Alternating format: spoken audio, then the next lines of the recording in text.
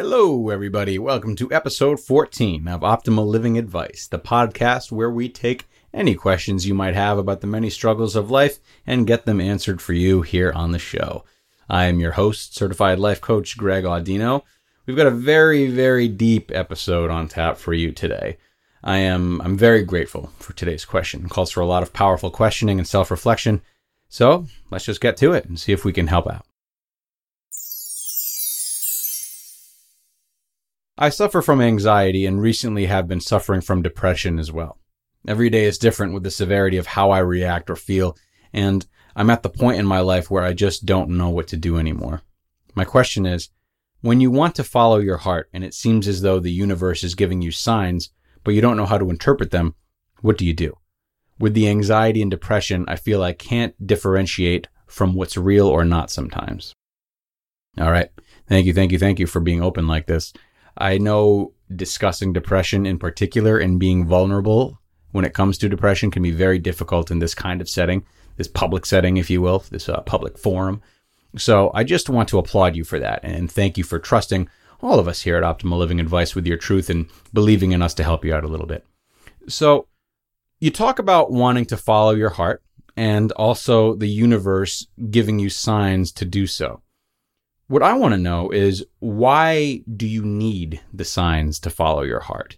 To me, these sound like two separate entities. One is your dream, and the other is sort of an instruction or direction. If you have your dream and you want to follow your heart, then what's worth looking into is why you feel as though you need the universe on your side as well. Now, I personally don't necessarily believe that following one's heart should be free of prerequisites. Some people talk about just following your heart blindly and trusting where it takes you. I'm a little more practical. I think it's more important to ask certain questions beforehand. That's just me.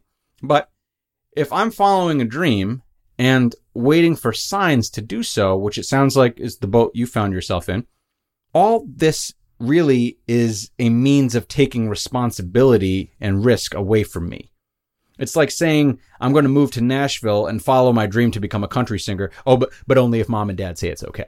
You know, it sounds to me like you're looking for extra approval or the green light to follow your heart. And while this kind of green light is comforting, it's not really empowering. And therefore, waiting for signs isn't really helping you.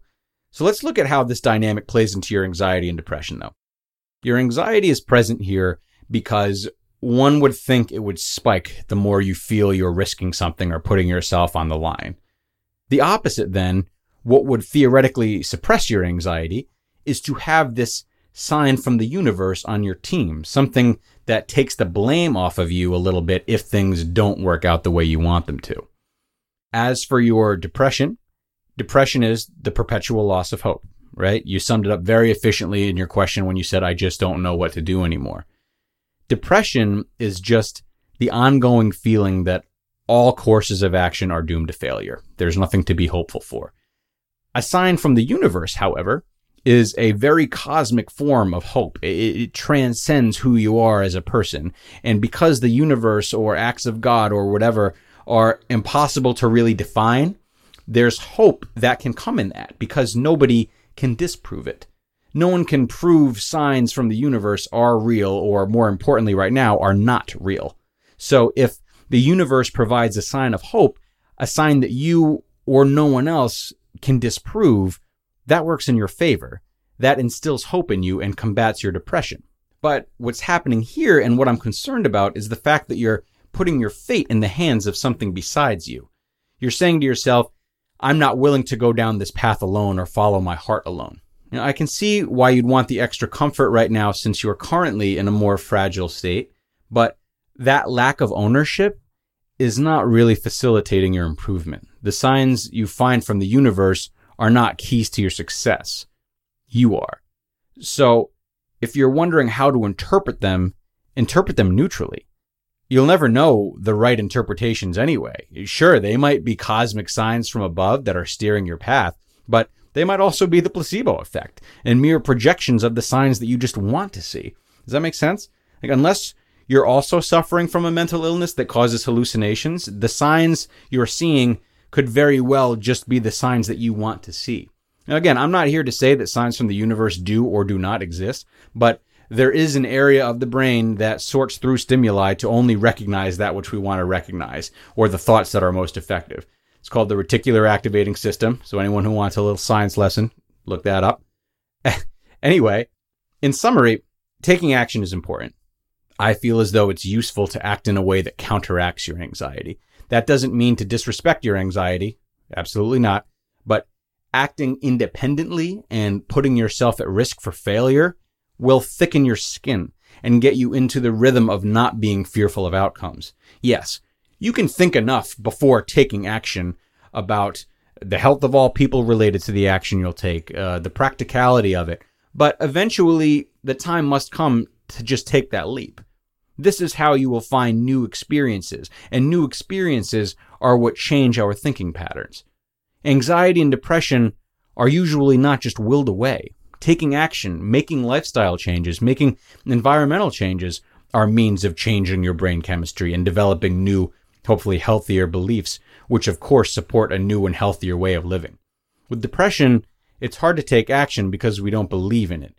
But the more we can break through that and take thoughtful action anyway, the better a chance we stand.